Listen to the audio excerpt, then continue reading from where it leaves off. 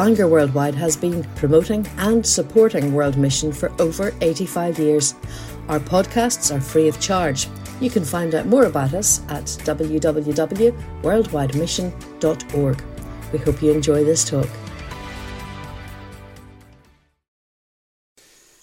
Well, thank you very much for your welcome this evening. And we're just going to look at that passage fairly briefly, and you will see in that passage Paul's plans. You'll see that the passage, probably in your Bibles, it's divided this way. It splits in two halves. The first half is what Paul has done, and the second half is what Paul will do.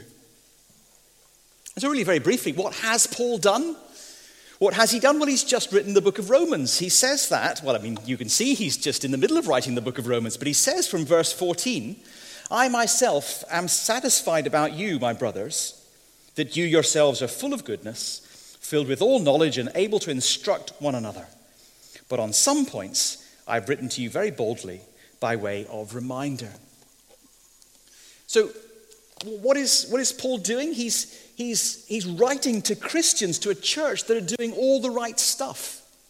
He's written to Christians who are full of goodness, which I think says something about their character, who are filled with knowledge, which I think says something about their maturity, and they're able to instruct one another. In other words, this is a good church. The book of Romans doesn't have any of the kind of rebukes that you get in Galatians or in Corinthian letters. And so to a good church, what does Paul do in verse 15? He says, I've written to remind you of stuff you already know. In other words, what has Paul done? He has not assumed the gospel. I don't have the clicker, by the way, but it's a couple of slides on. He's not assumed the gospel. Imagine Paul writing this letter, probably by dictation. Or imagine a scribe sitting in the corner, scribbling frantically, trying to keep up after Paul dictates page after page of Romans. Because Romans is a long letter. It's Paul's most detailed letter about sin and sanctification, justification by faith, all these kind of things and what it means to live out the gospel day by day. And at some point, I imagine the scribe closes his laptop and says, look, Paul, these guys know that stuff. They are full of goodness and knowledge. They're able to instruct one another. Why tell them stuff they already know? And remember, parchment's not cheap these days. Why not skip this stuff? But Paul will not assume the gospel. He won't assume people know the cross, that people have got the cross. I don't mean up here, but I mean in here. Because you and I are only 5 minutes away from denying the gospel. Not in our heads. You could probably sit exams on justification by faith. But in our hearts, we're only 5 minutes away from denying the gospel.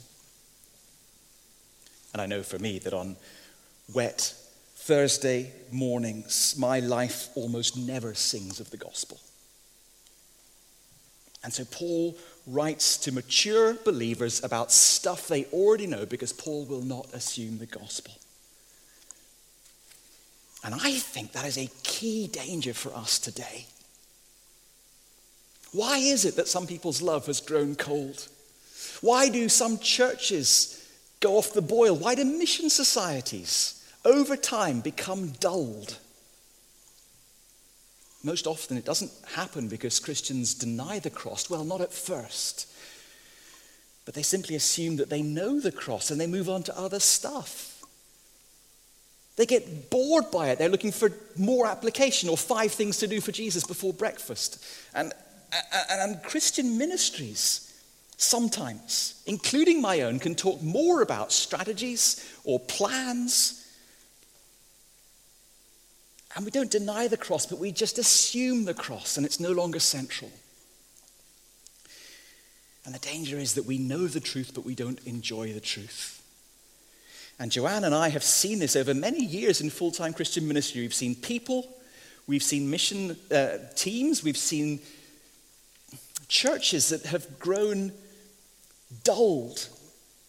You know, the gospel in here becomes tarnished and dull and slightly boring, and therefore my walk with Jesus becomes tarnished and dull and slightly boring. And why does it happen? It's because we assume the gospel. We no longer enjoy the gospel. But Paul will never ever assume the gospel, even to people who know the gospel, who are mature believers. And that is what I need. That is what you need. And as you pray for mission partners, one of the most important things to pray for them is that they will gaze at Christ every day, that they will enjoy him, that they will rejoice in the cross, that they will not become dulled and bored by the very joyful, life-giving facts of the gospel. Because that is what they need, that is what you need, that's what I need every single Sunday morning.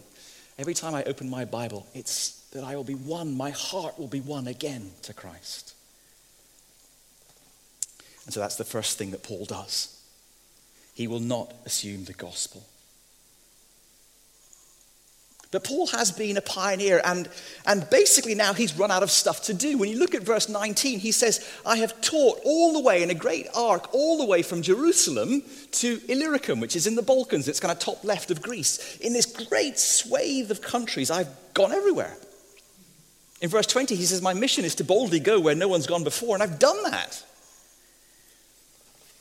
And you wonder, was Paul nuts?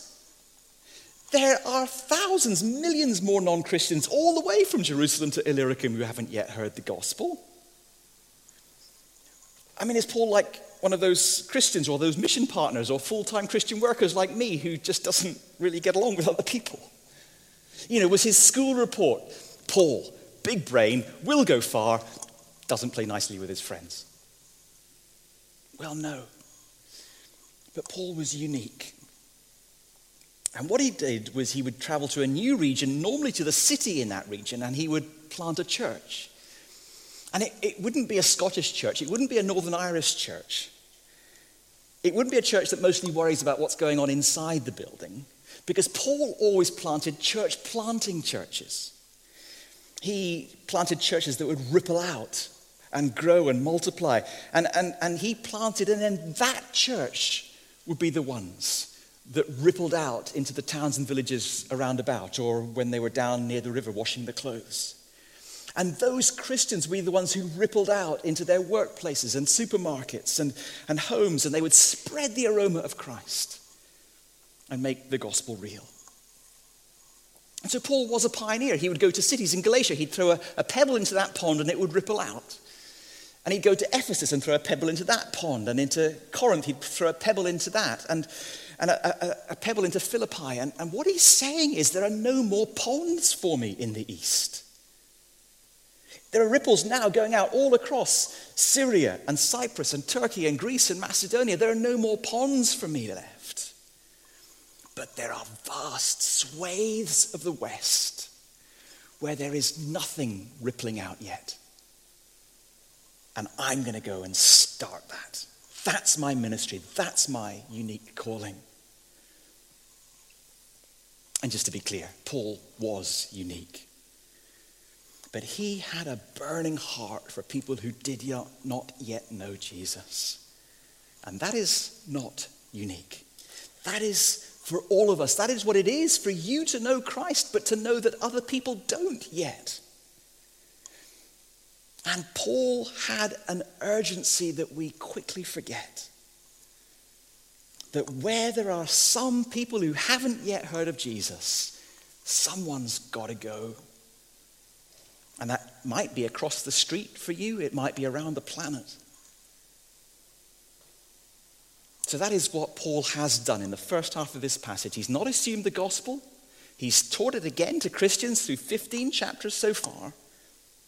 And he's preached it everywhere from Jerusalem to Illyricum. But then from verse 23 onwards, the second half of the passage starts with the words, but now. And he starts to tell us about what he will do. And he says, I'm going on 2 road trips. I'm going to Jerusalem very briefly, and then I'm off to Spain. Verse 24, I plan to go to Spain, and I'm going to come via Rome first. And he repeats that at the end of verse 28. I'm going to Spain, and I'm coming via you guys. Now, I would love to go to Spain if it weren't on the amber list. But Trevor and Maggie, why Spain? Paul, why Spain? Well, because if Romans is true, if people are without an excuse, then people in Spain are in terrible danger. And if Romans is true, it doesn't matter how nice Spanish people are, how moral they are, how good they are, how religious they are. It doesn't matter. They still fall short of the glory of God, and God's wrath remains on them. And they are in terrible danger. And if Romans is true, if the gospel is true, then I cannot hoard Jesus. My church cannot just hug Jesus as if he's a security blanket. I cannot not care for people who haven't yet heard about him. I cannot not love as Jesus loves. And Jesus said, go. And Paul in Romans 10 says, how will they hear unless someone goes to them? And if Romans 10 is true, then how beautiful are the feet of those who bring good news. It's very, very practical. It's putting one foot in front of the other. Because how else will they know that Jesus loves them so much that he would rather die than be without them? And how will they know that unless someone goes to them and shows them and tells them and explains to them the grace of the Lord Jesus Christ? And how will they know that he died to take the hideous weight of their sin? The shame that they can't forget about things they did decades ago or things they did last week. The sewage that bubbles up in their hearts. The burdens they just cannot get rid of. How will they know that he came to take that, to become that, unless you tell them? How else will they know a loving, outpouring, overspilling, gracious, good God who gives his Spirit without limit to unite us to Christ and to draw our hearts to call God Abba, Father? How can Paul not go to Spain? Because somebody must. And not just Trevor and Maggie, but who's going to go with them? Who else is going to go to the parts of Europe or the rest of the world where there are people, but there's no gospel proclamation yet? And how can you and I not go to our neighbors, our family members, people across the street? Because someone must. And for you and I, it's 1,000 times easier than getting on a plane. But of course, what Paul did is what Christians through 2,000 plus years of church history have done. And of course, Paul is only really doing what Jesus did. That is, he came to a people who didn't know him, who might reject him, but who needed him more than deserts need the rain, or more than breathing itself. And Jesus came to you because he loves you, and he sends you to others because he loves them too. And as I say, for most of us, that just means crossing a room or picking up a phone. But for some, it must also mean going. And Paul says, I'm off to Spain. And then lastly, he says what the Romans will do. He says what he has done, what he will do, and you will maybe see in verse 24 that he explains what he thinks the Romans will do. And by the way, he's not asking them, he's telling them. He says in verse 24, I hope to see you in passing as I go to Spain, and to be helped on my journey there by you, once I've enjoyed your company for a while. See what he's saying? He says, I'm off to Spain, and you're going to help me, and I'm going to enjoy my time with you. And in case you missed that, I'm going to say it again in verse 28. I'm going to go to Spain via you. And at the end of verse 32, he says again, I'm going to be refreshed by you. In other words, what are the Romans going to do? They're going to send him. They're going to send Paul. You're going to help me, he says. Now, he doesn't spell out here what that help looks like. But this is what he might have said if he had a bit more space to fill it in. He might have said, help me, because when I go on my missionary journeys anywhere in the East, I've always taken a team with me. I've always taken people with me. So help me. As I come to Rome to go on to Spain, maybe some of you guys will come with me to help me in my mission. Or he might have said, help me, because it's costly to do mission. For a while, I worked as a tent maker. I worked as a tent maker to fund my ministry, but when funding came, when friends came, I was able to lay down my tent pegs. Nothing wrong with tent making, but it wasn't what I was called to do. It wasn't what the Lord gave me to do. And when help came, I was able to put that down and preach, which was what I was called to do. Help me financially. The verses that we are not going to really look at here are all about a collection for Jerusalem. There's a collection going from one part of God's international church to another part of God's international church. And he might have said, look, if that stirs you, then help me. Now, as I said, Paul doesn't say any of those things, but this is the kind of help he's received before when he's done his mission in the East. And as he launches out west, don't you think he'll need something like that? So help me. Because you will know that evangelism in Ireland or mission around the world mission, doesn't just run on good wishes and hot air. And if the gospel of Romans is true, then a big part of mission is immensely practical. And Paul may be at the forefront, but he needs a team with him. He needs a team who will help him. And that is how they become part of his mission. It's how we become part of mission over there. So help me. But he also says at the end of verse 24, I want to enjoy your company. And in verse 32, I expect to be refreshed by you. And that is vital too, because Paul was often lonely and he needed encouragement. He writes elsewhere that he was at times crushed and near despair, and he needed people, I think, to say, I'm with you, I've got your back. He needs encouragement. He's looking for refreshment from the Romans. Joanne and I have friends who are mission partners, and they receive almost no encouragement from their home church. They're almost never in touch to encourage them. But encouragement, even today, is something that anybody can do. And with technology, you can do it easier than you ever could before. And encouragement makes such a massive difference. I mean, just as a start, the next prayer letter you receive into your inbox, click reply and send one sentence to whoever it is. It is so simple, but I can tell you how amazingly encouraging it is to hear back from someone that they've actually read what I wrote and are going to pray. So Paul's looking for help. Send me, help me, and encourage me. But also pray for me.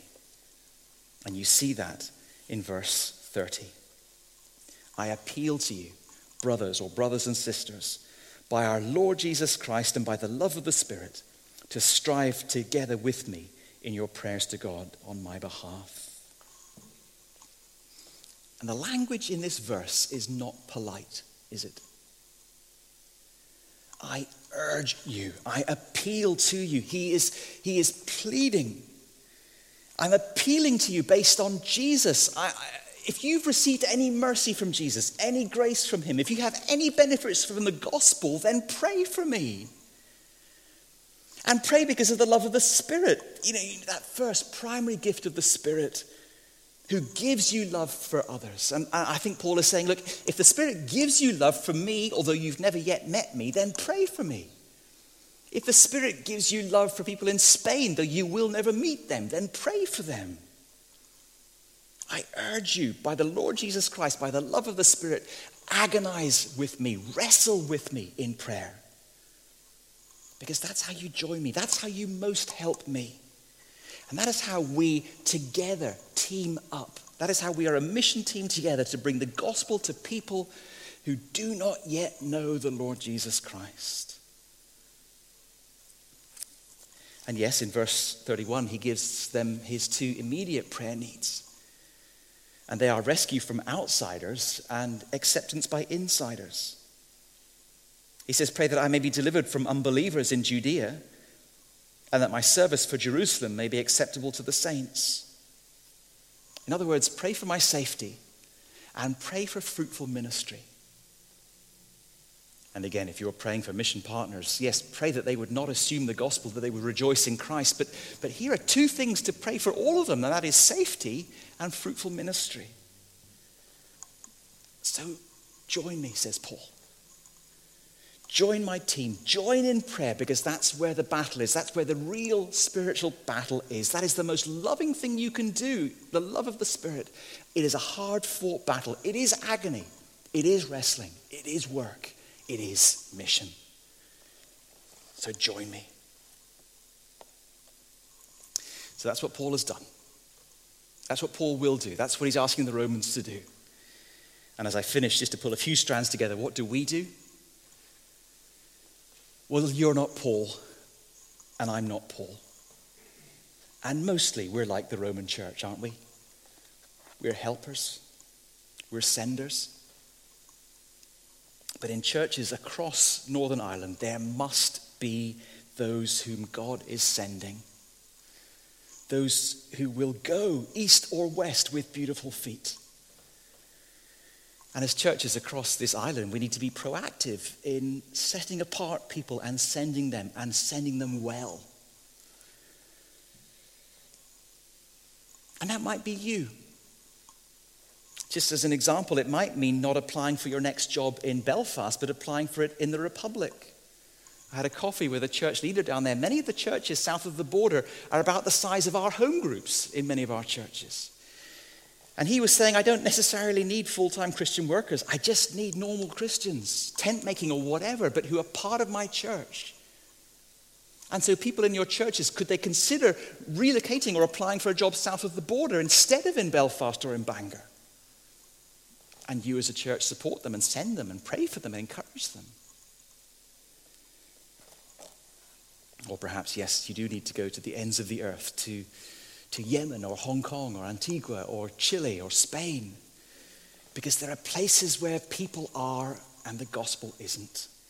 And someone needs to throw a pebble into each of those ponds and start the ripples going out. Because how will they hear unless someone goes? But as I say, for most of us, for most of Paul's readers, for most of church history, most of us are senders, helpers, encouragers. Those who will give money sacrificially, who will pray sacrificially, so that the gospel can be offered to all freely and without charge. We are senders, but of course we are also sent.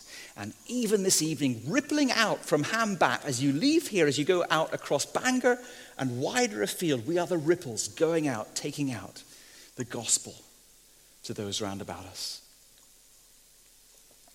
And as we go out with the same gospel that Paul has preached, the same gospel he proclaims to Christians and to non-Christians, so as to bring more worshippers to the Father.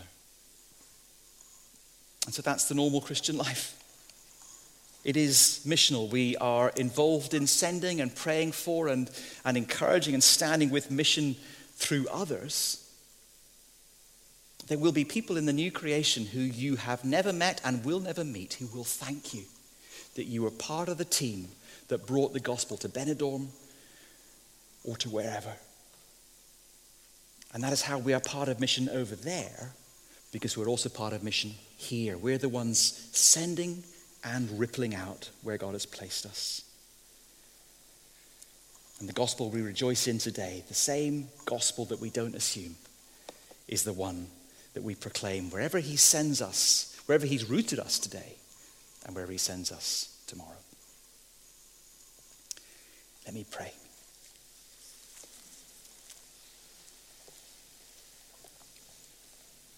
Father, may that be so for your name's sake. Thank you for the privilege we have of being part of your mission, of holding out the gospel over there as we partner with others, but also over here as you send us out. And at Bangor Worldwide this year, we pray, keep us centered, focused, joyfully on the gospel of your Son.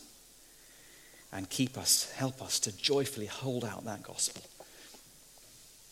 around the world for your glory and for your praise. Amen.